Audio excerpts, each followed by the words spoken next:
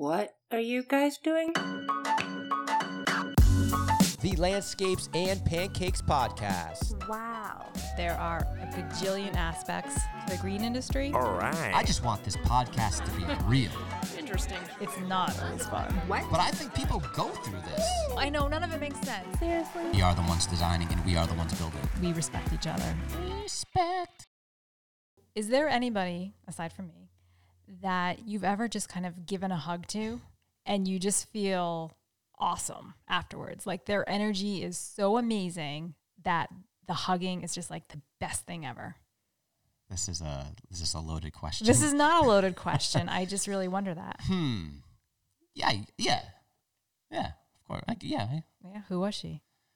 I don't know. He's kind of put me on the spot. So listen, I went up a couple weeks ago to the Ron Burton Training Village to talk to Paul Burton about what our next landscape project might be over there. And it was just a funny story that I wanted to tell you because, so I drove up. It's about, I don't know, what is it, an hour and a half drive? Good, a bit of a drive. Hour and a half, yep.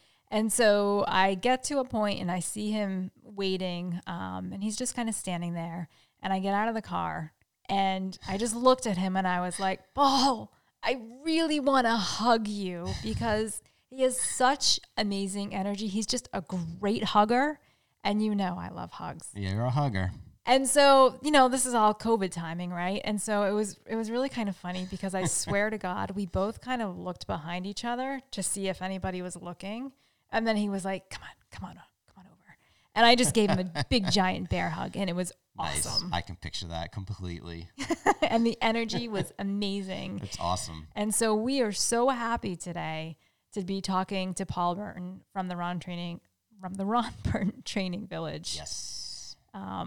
Yes. I mean, so we had Paul in mind to do this and we talked to him about it, but we were waiting for COVID to, whatever we thought was going to happen with it subside so we could actually do it in studio. Or at the village. Yeah, closer to the village when we do what we call Home Depot Day, which is, I think last year was like 500 volunteers on one day building a garden before lunch, mind you, which I didn't realize until I experienced this. Like by lunch, they're done. It's incredible the amount of people there working towards one common goal. But with what happened with George Floyd, we thought, this has to be, as much as we can make it, relevant with what's happening now. So how do we make landscapes and landscapes design relevant with what's going on now? Well, listen to Paul and you'll know how.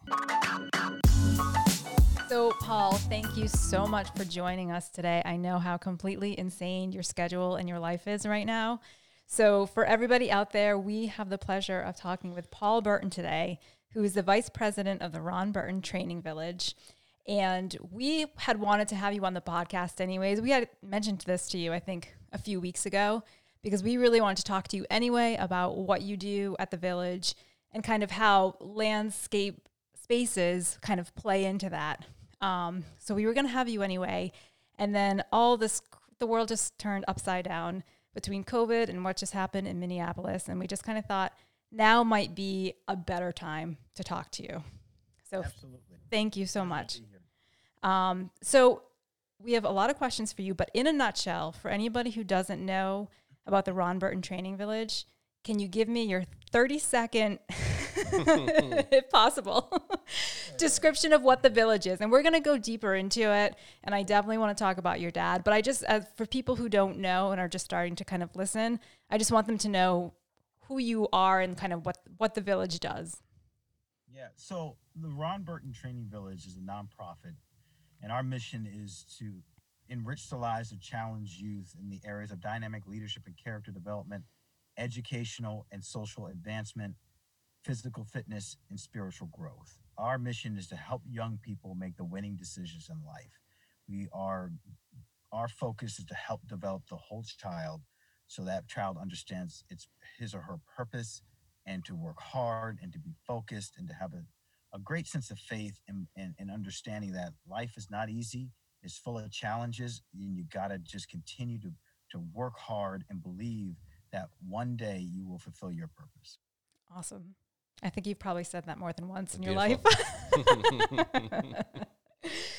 So if I said to you, Paul, what is significant about the hour of 4:30 in the morning? What would you say to me? That's the morning we all get up at RBTV. The kids wake up at 4:30 in the morning before the sun is out, and we begin our journey, if you will, of running 7 miles a day, 5 days a week with the kids that are a part of what is known as the purpose journey at the Ron Burton Training Village. And the reason why 4:30 is, you know what, in life, you got to get up early. If you want to achieve things, if you want to really accomplish things, you got to work hard and you got to get up early. And it's also, when you're running 7 miles, it's nice to get out a little early before that sun is beating down on Oh, you in the yeah. summer. But 4:30 is, it's tough. It's not easy, but their kids are learning that if you want things to happen in life, you got to go out there and make them happen. And that kind of ties into your dad's story, right? So your dad, Ron Burton Sr., started this whole journey, if you will. And I was reading on the website the description of how when he was first coming into athletics, how he was not exactly the model athlete in any way. And one of the coaches that kind of saw him struggling a little bit had said to him, listen, if you really want this, you need to get up, you need to run. I think he said specifically 7 miles, and you need to go for it. So talk a little bit about your dad. Let's learn about your dad's story. I know he grew up in Springfield, Ohio, and he was raised by his grandmother. Can you kind of start us on the very beginning of the journey? Yeah, so my dad, Ron Burton Sr., grew up dirt poor in Springfield, Ohio. He didn't have much at all, no money. He didn't have a lot of talent. He couldn't run. He couldn't catch. In fact, his nickname growing up was literally called Nothing. He was teased, Oh. made fun of, and put down. He used to cry every single day. And it was his mother who says, Ron, you cannot cry every time the kids make fun of you because you love the game of football, but you didn't have much talent. And she taught him, Ron, if you want to stop, you know, if you want to get over this, you better start learning how to win, or you're going to have to stop playing the game of football, which you love. And my father learned early in life that if you want things to happen, you got to go out there and make them happen. So he went out for football. It was a junior high, and he was the only kid they wouldn't give a football uniform to. Oh, Wow. God. Wow. Yeah, it was unbelievable because it doesn't make any sense that you leave one kid out. But, they didn't want him to get hurt. They didn't think he had any talent, so they just left him out. He had to beg his Pop Warner coach to tell the junior high coach, please give me a suit. And they finally did, but he never played a single down of football until the last play of his 8th grade year. That they ran a football about 10 yards and got tackled. And 10 yards is not very far, but it happened to be the most important 10 yards of my father's life because high school coaches that were surveying the crop of kids that were coming up was at that game. And after that game, after my father got tackled after 10 yards, a high school coach came up to him and says, Ron, you seem to have something that the other kids don't have. I saw you run those 10 yards and get tackled. You're not very fast, but you seem to have a lot of determination and a lot of courage. He goes, I'm going to tell you a secret. If you ever want to be great, not just good, but great at the game of football, here's what you should do. You ought to consider waking up at 4:30 in the morning and running 7 miles a day. What that coach didn't know is that he was talking to a young kid who was willing to pay any price in the world to stop the kids from calling him nothing. Huh. So that summer, he put on his father's work boots and began training, running 7 miles a day. 7 miles a day during the summer. He did that for 12 straight years. Can I ask you a question about that? Do you think that was the motivation for him really not to be called those names anymore, as opposed to just the love of the sport? Yeah, it was totally to stop the teasing. He just wanted to fit in somewhere. He wanted to feel that he was worth something. He wanted to stop the bullying, and he knew that it was going to take a lot of effort, but that was his initial goal. He wasn't trying to become All-American. He certainly had no intentions of going to the NFL. He just wanted to stop the teasing. And he did that quickly. He after that first summer, he tried out for football his freshman year, and he beat all the kids just in a 1 mile race. And like the coach was like, "Who are you?" That I've been training while everyone else was taking the summers off. That's awesome. So he went from calling nothing to becoming an All-American in high school, winning 47 different scholarship offers to all the major football schools in the country. Wow. He choosing Northwestern University because of his academics, because the coach Eric Parsegan says, Ron, I know you're being recruited by Ohio State, Oklahoma, all the great schools, but if you come to Northwestern, you will, one, go against the best in college football, but you'll also receive a phenomenal education. And my father, just growing up in his family, knew that education was always very important. and that's why he chose Northwestern. But he also grew up in a very sad time because his mother died of breast cancer when he was in high school, and his father got violently ill in high school, and so he was only now down to his grandmother, who did not work. And she was known as this gospel preacher. She used to preach to the homeless and the poor in the streets of Springfield, Ohio, all the time. And she really taught my father a lot of valuable lessons found in the scriptures about love, 1 Corinthians 13, about how to love your enemies, Luke chapter 6. And she says, Ron, if you ever want to be great in life, not just the game of football, you got to learn to love your enemies. You got to learn to love those who call you nothing. Right. And that really helped him develop the core values upon which RBTV was built, the pillars of love, peace, patience, and humility. That's where that sort of came from. So he went to Northwestern, became an All-American there, and then became the #1 draft pick of the Boston Patriots in 1960. So here's a kid that went from nothing to #1 draft pick, and he played for 6 years for the Boston Patriots, and then retired, and then he went to work for John Hancock Insurance. And then in 1985, he sat us down as a family, and he said there were certain people that came into my life just at the right time, whether it be his coach, whether it be his mother, whether it be his grandmother, who taught him how to make the winning decisions in life. And now it's time to give everything back. And that's when he built the Ron Burton Training Village, to take the poor, the meek, those who are falling through the cracks, sort of the nothings of the world, and teach them how to win through love, peace, patience, and humility. I wonder what, as you're talking too, I'm just thinking about this adolescent young man going from being called nothing and then transitioning into somewhat of, it sounds like, an athletic star in high school, and then having to go off to college in a whole other part of the country, right? That he's not familiar Chicago, with. Yep. Did he ever talk about that experience, that transition? I mean, how did it feel for him to kind of move through that space? Because that's pretty intense. Yeah, it was very intense. My father cried a lot growing up. I mean, losing his mom basically decimated his life, because he didn't have much. He only had his mother, his father, and his grandmother, and his brother. And it was a tough time. And really, my dad only found great solace and comfort in the church. He sang in the choir all the way through college. So my father was known as a square, really, truly a square. But he found that he wanted to be in a place where people really cared and loved for one another, and that's where he found his peace. And he going to college really was a big step for him, because that's where, kind of where you and I kind of fall in. He really found the beauty in outdoor spaces. He went to Northwestern University and fell in love with the campus, built on Lake Michigan. He finally was introduced to gardens. Growing up, my father didn't even really have a front yard. He had an outhouse. Right. So when he goes to Northwestern's campus in Evanston, Illinois, he was blown away by the architecture, the beautiful gardens set on the campus. And that really made him feel, I'm someone special. I am in a special place, and I'm going to run with this opportunity and never look back. And so that sort of really was a pivot, a change in his mindset about how he felt about himself. Well, I like the two things that you just said when you talked about the fact that the church really became his community. So immediately this idea of how important community and people coming together to take care of each other played a pivotal role in him growing up. And then when he went to college, a completely different world, but like understanding how landscapes and being in beautiful spaces, how much that can affect you as well. It's just interesting. These two pivotal moments in his life all came together to create the Ron Burton Training Village, really, because those are such it's amazing aspects. to hear the story and see what we've seen with you through the village, because I see his vision. It's amazing. You know, you talked about him wanting everybody to experience the beauty in these outdoor spaces. Yeah, it really was a big, he was borderline obsessed with it. I can imagine.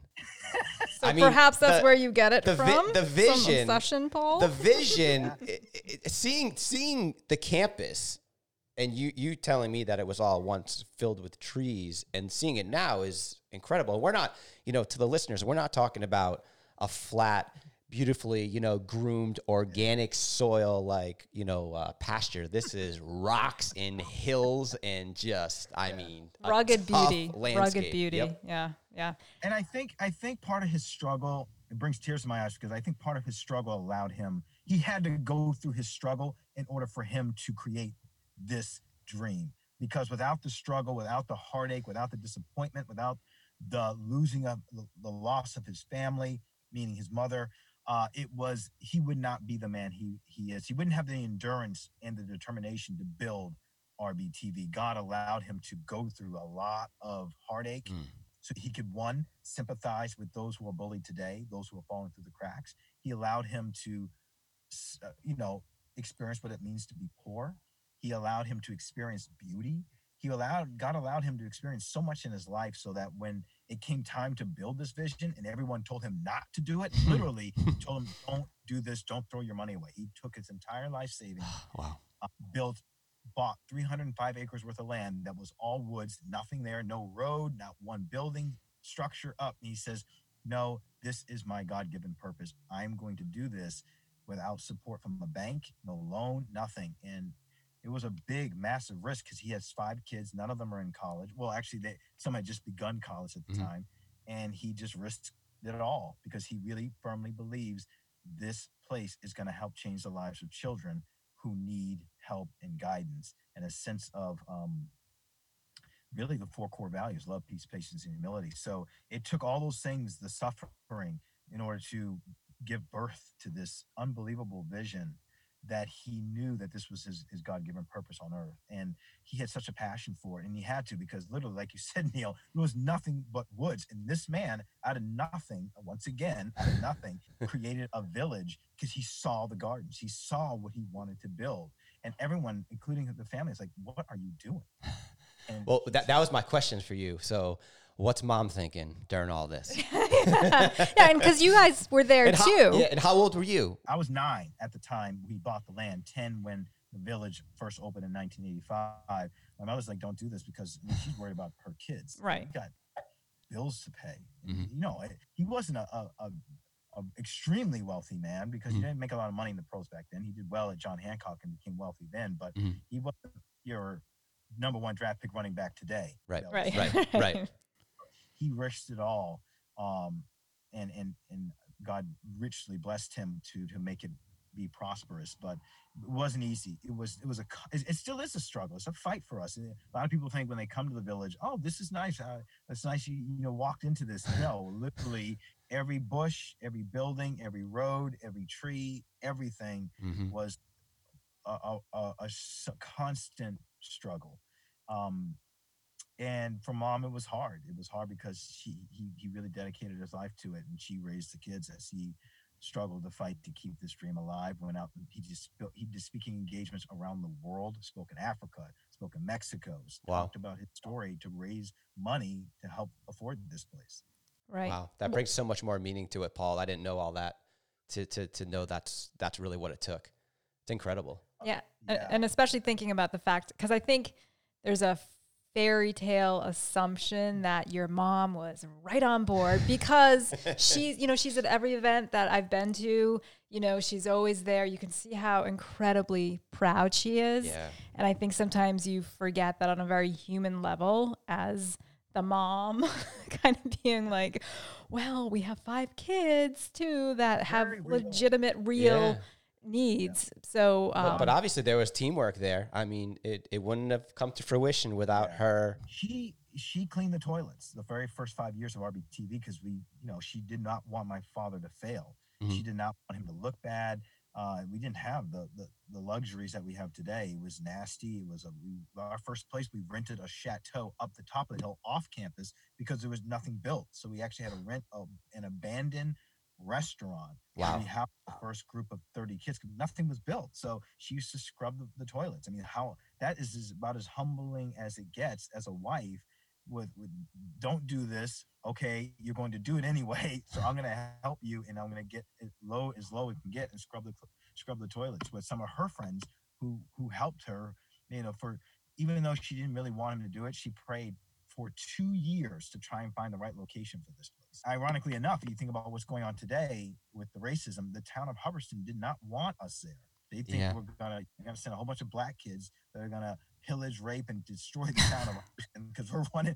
And back then, we didn't have the land to even run on campus, so we ran literally through the town of Hubbarston. Okay. 7 miles. So that's like, what is going on? It is out there. If anyone that's not familiar with it. Mind you. Yeah. Right. It's very bold. Oh, yeah. Don't do this. They did not want him there, and now they love us there because they, it's a beautiful spot. We're a shelter sometimes when natural disasters happen. We give the land, the fields to the soccer teams for free. So my dad had a way of really just loving everybody and not judging them, and it was really humbling to see the reversal of the blessing. It's all transferred to you guys, you and your family, because you feel it when you're there. It's Thank you.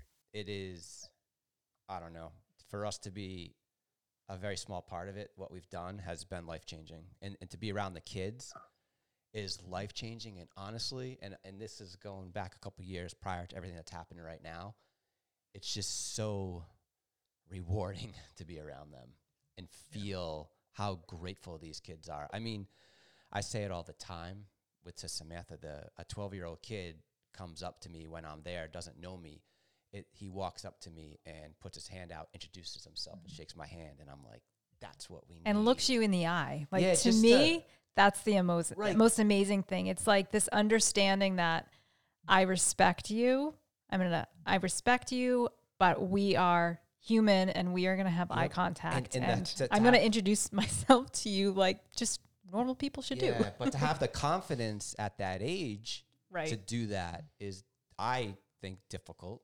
I mean, I remember adolescence growing up. I mean, it's confusing time as it is. It really is part of the training. We teach them how to do that because a lot of them, they don't know that. They don't know any better. And the kids that we get, we interview them for quite a while to see if this is really what they want to do, because RBTV is not for everybody. It is for those who are falling through the cracks. It is for the poor, the meek, those who are struggling. But it's also for those kids who also, like the Ron Burtons, they say, I know I can do something with my life. And all I need is some guidance. All I need is that coach to say, Ron, you seem to have something the other kids don't have. Let me give you some secrets, some keys to success. So it's about exposure. It's about opportunity. It's about teaching kids how to love one another, respect one another. And it's about giving them the tools they need. So when Magna Design Group comes out, let's show some respect. Let's show some appreciation. Let's shake their hands. And we practice those things literally. At RBTV, we go through it. We rehearse it because you gotta, if it's not second nature, you don't know. And if you're not exposed to something like that, you don't know. My father didn't know what a beautiful garden was until he was exposed. At Northwestern. He didn't understand it. He didn't understand classical music until he was exposed to it. And it really hit him in a very special way. And I think it hit him in a special way because of what he didn't have. And that was transformative to him. He would be so blown away. He'd be in tears every day by you guys and what you guys have done at the village. Like, he didn't have the funds. He had the vision, but he was scraping just to make it all work. So he laid it out, but I think he passed in 2003. He laid it out, but to see it all come to fruition is very, very humbling. It's like, wow, Dad, you laid this out, and I wish I believe he's seeing it from heaven, but he's so blown away by you guys. It's like unbelievable, because he always had those visions of having the kids being by the rushing water and sitting there and enjoying it and just thinking about the beauty of things. Yeah, and they're building it too. That's the thing. They're building it. Too, boy. He would want that, because he planted a lot of those bushes out there. I'm not kidding. Like, he dug the trenches, he dug the holes, and then towards the end, it's so funny. Like, the kids would all do most of the work, and then he at the end would take a shovel, like, dig 2 holes. I did the whole thing now. I remember you telling me at one point you were out there digging in the frozen ground one winter, crying. It was painful. Brutal. You needed to struggle, Paul. You needed to struggle. What was he like in those moments? He was excited. He just loved creating, and he had a different mindset. And I think it took us a while to even begin to understand his mindset. So he was loving it. He didn't mind one bit. He just wanted to create another garden, another garden, another garden. The kids are going to enjoy this. Oh, don't you see it? Why do you think the kids enjoy it? Like, why are they gravitating to these outdoor spaces that are being creative? A lot of them come from the inner city, and they don't see that beauty. They don't have the opportunity to walk in a garden, experience a garden, see the roses, see the design, and to walk in that, and to sit in that, and to pray in that, and to laugh in that, and to eat ice cream in that. Mm. Those are childhood experiences that will stay with them for the rest of their lives. And to be in a peaceful place and be able to experience that it's freeing. It gives them a chance to reflect. There's a sense of, man, just exhaling, and also a sense of, let's get ready, let's use this time wisely. And Yeah. to be honest with you, yeah, some of them are so broken and so hurting that they don't see it at first. And it takes them so our kids at RBTV, they come for 7 straight years, whether you're in the STEM journey, which right now we focus on young women, or the purpose journey, which is something you guys are very familiar with. They come for 7 straight years, and some of them really don't understand it because they're so hurting. All they know is hurt, pain, and they don't really get a chance to see the lake or the beauty of the trees. And so it takes about 5 years to really, oh man, now I see it. Now I get why we have quiet time there. Now I see why this is so important. Yeah, some of those images that I've seen of quiet time, of the kids sitting in the gardens, those are really powerful to me and just super rewarding. And a lot of the guys that I've worked with, their 7 years is up. They're 21, 20 years old, in college, probably the best time of their life. And they're coming back on the weekends to dig holes with me in 90-degree summer heat. And it's like, man, where did you guys come from? Like, I love you guys. You guys are amazing. There's a great sense of appreciation in our young people. Yeah, it's like a sense of duty almost, huh? They enjoy coming out. I mean, it's a big part of their childhood. So if they can have a way of sort of their way of giving back, they really look. One of my mom's biggest thing is learn to appreciate things, and so we really have emphasized that. And I think these kids are really understanding that, because a lot of these kids are full rides to college, and it's like my dad. They go from where they are, which is very humbling, to an opportunity to attend a 4-year college basically for free. And it just takes them to the next level and the next level and the next. And so, yeah, they enjoy that because that was where it began. So we're hitting each other right now because Neil wants to say something and I want to say something, and I've been wanting to say something. We're fighting under the desk, Paul. Paul's seen this before. He knows. He knows the deal. Well, because I really just wanted to hone in on this point that we've talked about and that Neil and I talk about, but in our personal belief in the power of outdoor spaces to heal and to bring people to a place of peace and connection with the world around them. And to me, that's always been the most powerful thing, because that's what I know and can really relate to. So for me, that's been one of the most powerful things about what you do. And it's just interesting to hear you say, I never thought about the fact that it could take the kids up to 5 years to finally get that. I mean, I kind of assumed, wow, you walk in and you appreciate this, but it makes a lot of sense that 11 years old or 12 years old, and with all the information that you've got going on in your head, you might not actually notice that until you do. And then that's got to be amazing. A lasting impact once you realize it, right? Let me tell you a quick story to show you how you can sort of grasp this. So when my dad was alive, there was one kid at RBTV. He was a nightmare, disaster. Everywhere he'd go, every day he'd be talking to this kid. And he was just a troubled child. All he knew in his entire life was anger, disappointment, and abuse. So he came to RBTV fighting every day. Every day my father would sit down and talk to this kid, say, you cannot continually destroy this place. And the very next day, got in trouble again. And my father sat him aside again, and he said, you can't continue to destroy this place. I love you, big guy. He always said that. I love you, big guy, but I can't allow you to do this. He goes, I'll do anything for you. He would say to this child. And the kid goes, I know, Mr. Burton, I'm just trying to figure out your angle, because all I know is hurt and pain. And so I don't even understand where you're coming from. And so, like, when a kid doesn't understand it because it's foreign to them, like they don't even, they don't come from this place. So it's so starkly different from what they're used to. It's almost a culture shock. So it takes a while to Yeah. even understand what that means, because all that person only knew was hurt. So to come into a place that's completely opposite of that, he's like, Mr. Burton, I'm still trying to figure out your agenda. Right. My dad's just like, all I want to do is serve and help you. And the kid's just like, yeah, I don't buy it. So it took him a while to understand it. And that opened my father's eyes up. And I remember talking to him. I go, what did you learn the most? He goes, I learned that I got to be more patient and more understanding with these kids. There is another side to this. There is another way. And, and it's not up to us to decide when that child gets there. It's our job to be the vessel. It's our job to plant the seed. It's our job to sort of serve these kids in such a way that they understand that God has a purpose for their lives. Well, that's interesting that you say that, because even with everything that your dad had gone through and all of his struggles as a child, as a young man, he at least still had that community through the church. So he still had a sense of good in the world. And it sounds like this kid maybe didn't have any of that. And so it's just interesting. I think of your dad as this absolute saint to begin with, but for him to recognize like, oh no, I still have to have patience. I still have to understand where these people are coming from. It was dying day. I remember interviewing him last year. He was allowed to go, what do you want me to know? He goes, Paul, you got to be more patient, and you got to be very understanding and never judge, because you know what another person's gone through. You don't know the shoes that they have to walk in. And just when you think you've been patient enough, you got to add more to that, because there's so much hurt. There's so much disappointment. There's so much anger in this world, and we see it every single day. You don't know what a person's gone through. So, and I teach the kids at RBTV, we talk about the virtue of peace. It's one of the fruits of the Spirit found in Galatians chapter 5, love, peace. Actually, the second one, love, peace, patience, humility, self-control.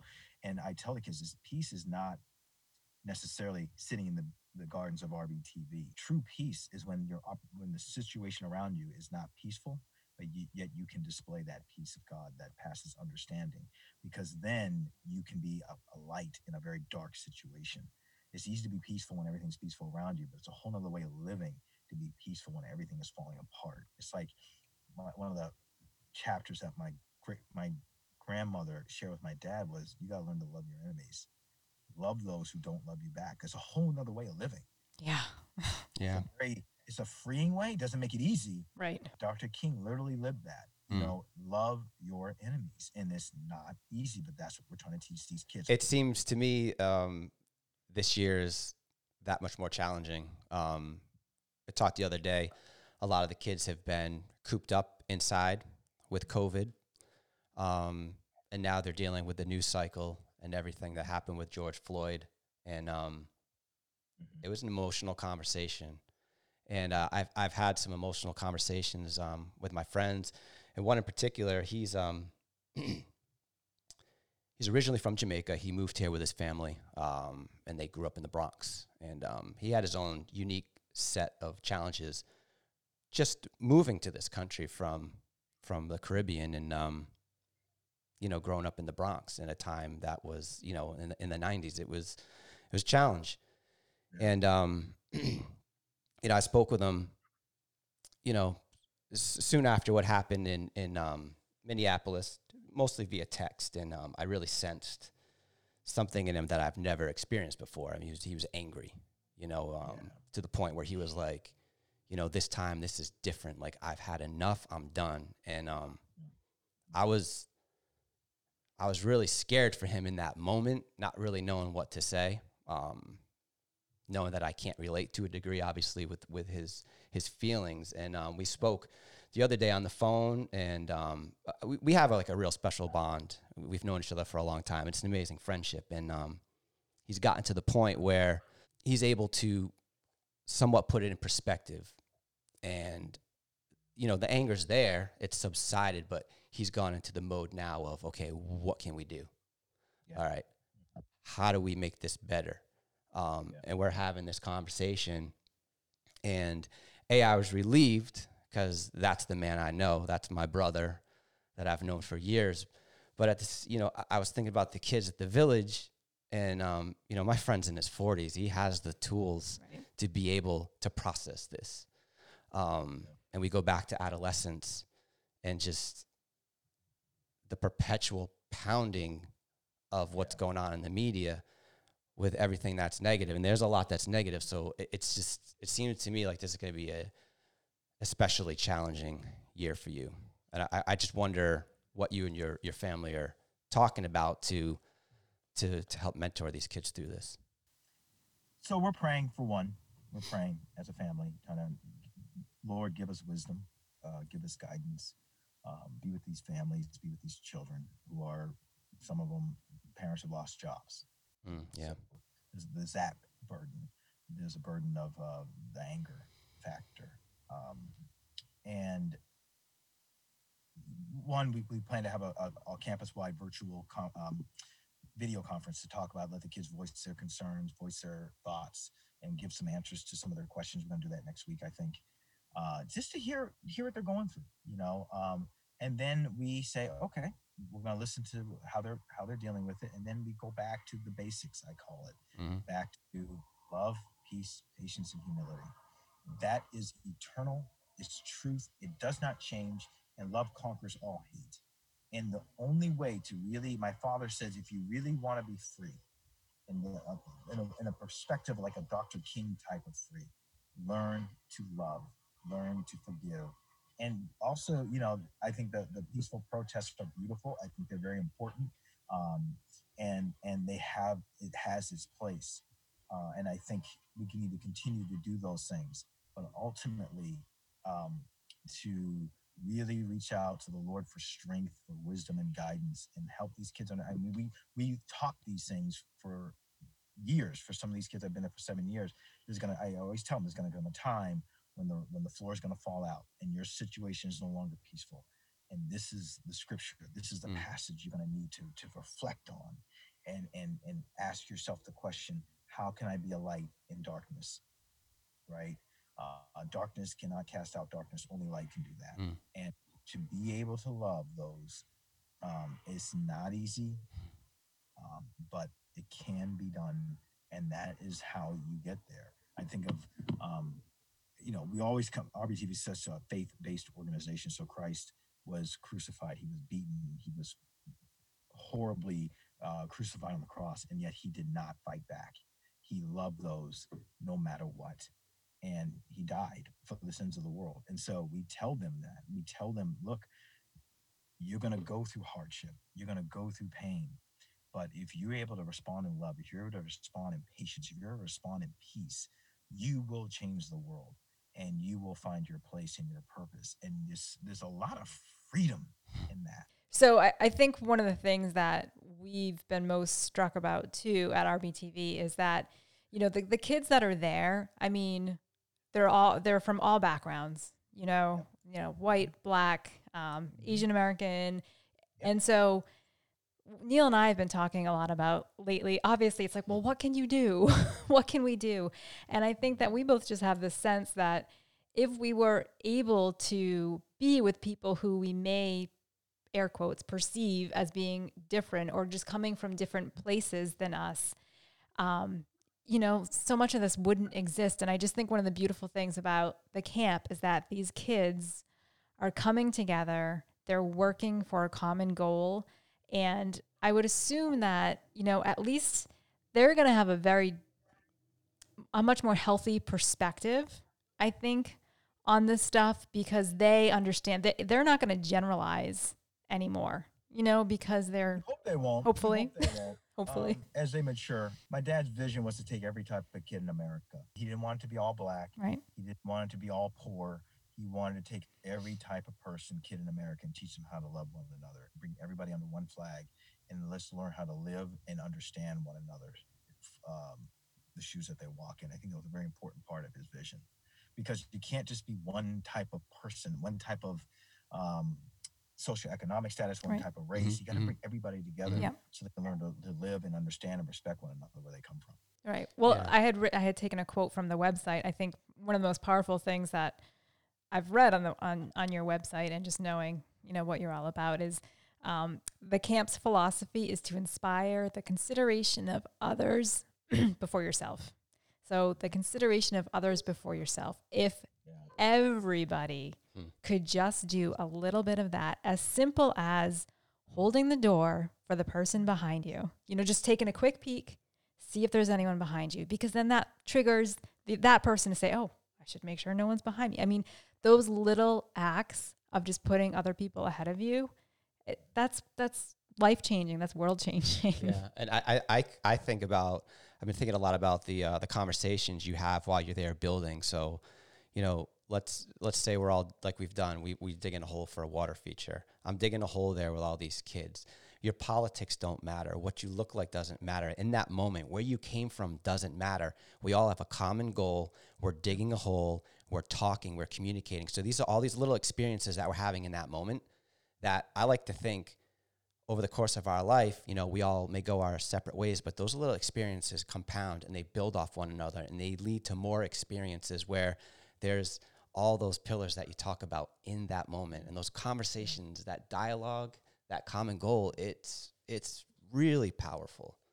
It's really powerful because you learn about other people and their culture and what they've gone through, and you become less judgmental. Yes. And it kind of puts your guard down to say, you know what, this kid from Boston, this pretty good kid, have a lot more in common than we may think, or we may not have a lot in common. But you know what, I need to understand, or I need to be thankful for what I do have, because I realized that over here does not have that, and I need to be thankful to and thank my parents more and be more appreciative more. And it's a really interesting way philosophy he had, his approach: God first, others second, me third. You see that in the kids. I've seen it. It's awesome. It's powerful. So I think one of our last questions, so you can get back to work, is, and I don't know, it's such a simple question, but I don't even know if it's a stupid question, but, you know, do you see any good coming out of what happened in Minneapolis? Well, I think it remains to be seen. I think we got to see policy change. We got to see the systematic racism change. I think this is the beginning stages. I think the peaceful protests are it's happening now almost every day. So that's good. And there's less of the craziness of the looting and stuff like that. I think that's hopefully fading away. But you're seeing all types of people in these protests coming together in every town, village, city, all throughout the nation, even globally. So that's good. And I think the fact that they're doing it peacefully is awesome. And I think you're seeing it on the business level, CEOs, sports team, like everyone is saying, we need to change. Is this our quote unquote Rosa Parks moment? Does it feel different? Because part of what's deflating about it is it seems to be happening with regular consistency. And I mean, our moment growing up, we're in that same age bracket where it was, you know, it was Rodney King. I think it remains to be seen. I think we got to see if his death, if we can do anything from his death so it's not in vain, is to see policy change, to see the system change, to see education change, to see the criminal system change. Things need to change to make this not be in vain, because so many of these other deaths have been in vain. And do you think too that for people who feel like it's too big of a problem for them to solve, you know, we've been thinking about the protests are great and needed, but we also need to figure out a way to take action in our own lives. And I think, you know, that's what Neil and I have been struggling with for a long time is, you know, what kind of mark can we leave on this world? And so, you know, you coming into our lives was just, you know, the clouds parted and it was like, yes. But I do have this feeling like no matter what you do, no matter what your skill set is, we all have a way to contribute. So if you can take your passion and your talent and your skills and apply them to something in your community, you know, anything you can do in your community is a win-win situation. And that's a start, no matter what it is. Because I think we can all get kind of bogged down when we're trying to affect change at the national level. It's so lethargic. It can be really, I mean, it can just kind of simply burn you out and make you lose hope at times. Yeah. Where, I mean, finding a place like yours where we can literally go in, it's very unique, Paul, where there's no red tape. Right. It's people come together. We're like, hey, we want to build this garden. Let's design this and let's build this. This year is like almost in 4 weeks? unheard of. And then you get to see 4 weeks to plan. I mean, it's not only get to see the people using it, it's the kids building it. So it is very unique. It's funny how it all came together. Yeah, it's just everyone has gifts and talents, and what you do with that gift and talent does matter. Your purpose matters. And you may think you're making a small little ripple, but that ripple can go a very long way. I think about some of the kids that have become a Navy SEAL or an orthopedic surgeon just from being at the village. It's like, wow. And that can in turn affect change, but everyone has to play that role. If that kid does not have that quiet time in that garden, does he really take time out to think about what he can become? Oh, wow. Yeah. Everything matters. And I think what made Dad so special is that he knew that. So he knew the 7 miles is very important, but the quiet time is more important. Education is important. The appreciation. There's so much to this village that it's hard to, just like there was so much to my father's life, it's hard to unravel it all. So it takes a lifetime, and it's a journey. So what's in store? What's next, Paul? I know it never ends. It never ends. We're just gonna go virtual a little bit this summer. We're still gonna be doing some garden work out there, but hopefully this pandemic will pass. The kids are dying to come back. Give them even a deeper hunger and appreciation when they do come back. So we'll continue to work forward. We continue to enhance the gardens, and they will be there for these kids when they return. Nice. Excellent. Awesome, Paul. Thank you. Thank you. Thank you, guys. Thank you for everything that you do, for letting us be a small part of it. And it's a big part. So we cherish you guys, and there's more work to be done. Yeah. Yes. We'll always. We'll get it done. All right. All right. God bless. I'll follow up with you guys soon. Okay. All right. Thank you, sir. Love you guys. Love you. Bye. Love you, brother. Bye. We lost Paul there for a few minutes. We got him back, but he is a journalist, and he got called to report on a story, so he had to run. You haven't heard the last of him with us. I think this is a podcast that can be picked up later, hopefully on the Home Depot day that we talked about earlier, on some levels. So we just thought it was really important to bring something positive with everything that's going on right now. Yeah, I know that was really important to me, is that, it's so much negativity in the world, and I just want to show it's not all negative by any stretch. There's actually really good things happening with really good people. So, don't give up hope. There are things that we all can do, and a lot of people are doing good things. So yeah, a lot of people, and it's a confusing time too, certainly. And I think what we found is action, just taking action, doing what we can do, has been life-changing. Yeah, absolutely. And something I've learned is not do what I can do, and don't beat myself up over not being able to do what I think is enough. But I think just putting the wheels in motion like we have with them, and building and being around the kids and being around them is honestly been the best thing we've done since we started our company. And we're just really appreciative for Paul and his family. Beautiful people doing beautiful things. Now, what we'd really love to do is to get more of the green industry involved in what's going on at the Ron Burton Training Village. So what we're thinking about is trying to get some of you guys out there involved in the garden work that we've been doing.